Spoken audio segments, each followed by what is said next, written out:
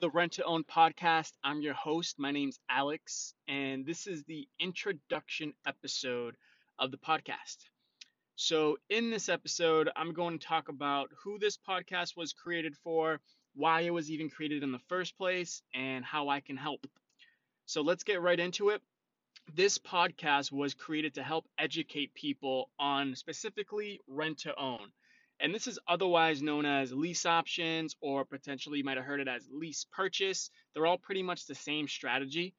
And I understand that this strategy, rent to own, has had a bad reputation in the past when it comes to the real estate marketplace, for obvious reasons, right? Some people have gotten into a rent to own and they were not put in a position to succeed, meaning they weren't properly qualified, they weren't properly pre screened, and they didn't follow through in the end to qualify for a bank loan, which is really the main goal in rent to own, right? It's to rent the home for a period of time with a predetermined purchase price and to purchase the home through a bank or some type of mortgage so that you eventually own that home before your time is up, right? Before the length of the term is up.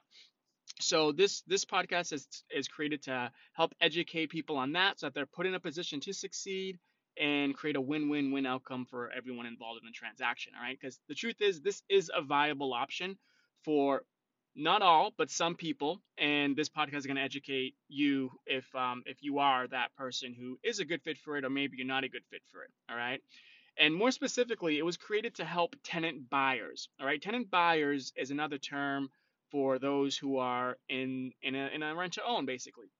Right, so you have tenants, regular tenants who just rent out the home or just rent for a period of time with no intentions of owning. Right, that's just a regular renter. We'll call them a tenant. A tenant buyer is someone who has the option to purchase that home outright within a certain period of time. All right. Now, this is a higher caliber of tenant, in my opinion, because they're buyers, right? So they typically treat the home just as if they owned it because they will own it. And they're going to purchase it on or before a certain date, right? So it's a much better tenant. They take much better care of the house. They generally put in more deposit money, right? More of a down payment in order to have that option of purchase. So most landlords would prefer to rent to a tenant buyer, assuming they want to sell their property in the first place. All right. So this podcast is specifically created to help tenant buyers navigate the new market. And by new market, what I mean is the real estate market has shifted, right?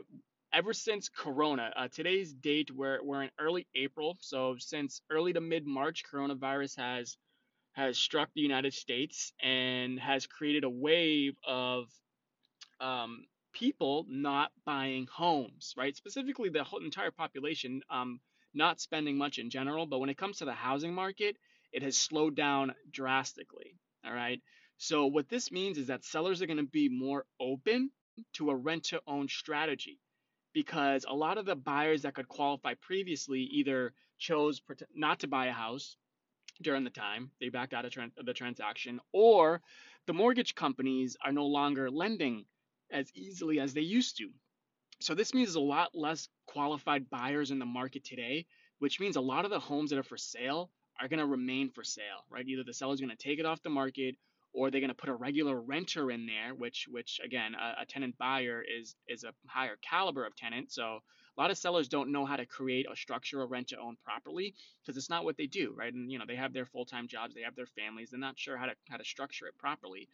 And a lot of them let it go to foreclosure because they're not able to keep up with the payments. My point is, there's going to be a lot of homeowners out there, a lot of sellers who are going to be open to a rent to own because of the change in market. All right, which means for you, the tenant buyer, if you've been renting for a period of time and have been looking to get into a rent to own situation, then this is going to create a huge opportunity for you, right? It's going to be a lot of nice homes in nice areas that are going to be open to a lease option, rent to own, lease purchase, whatever you want to call it. For the sake of this podcast, we're going to call it a rent to own. Now let's talk a little bit about what that means, right? What kind of a strategy is that? What do the terms look like? You basically negotiate on four terms, right? You negotiate a purchase price, you negotiate a monthly payment, you negotiate a down payment, and you negotiate a length of term. The term is going to depend on how much time you need to qualify for a bank loan, right? And this is usually a good fit for someone who um, typically Obviously you need time to qualify for a bank loan, but the reason is either because you might have had a credit issue due to a life event, right? So you have a credit hiccup, or you might be self-employed, right? And you just need to get your taxes in order. Either way, you need a little bit of time, and generally, as long as you can qualify for a bank loan within 24 months, that's a good fit for rent to own. Somewhere between 18 to 24 months. Now, why is that? Because if you can qualify for a bank loan before 6 months, right? So if you're only 6 months away, whatever you need to do is only take you 6 months. Then usually you probably wouldn't need to get into a rent to own. Just stick to where you are for now, and 6 months later, well, stick to where you are. Look for a house, and then within 6 months you qualify for a bank loan, and you'll be able to cash it out. An 18 to 24-month term is usually the sweet spot.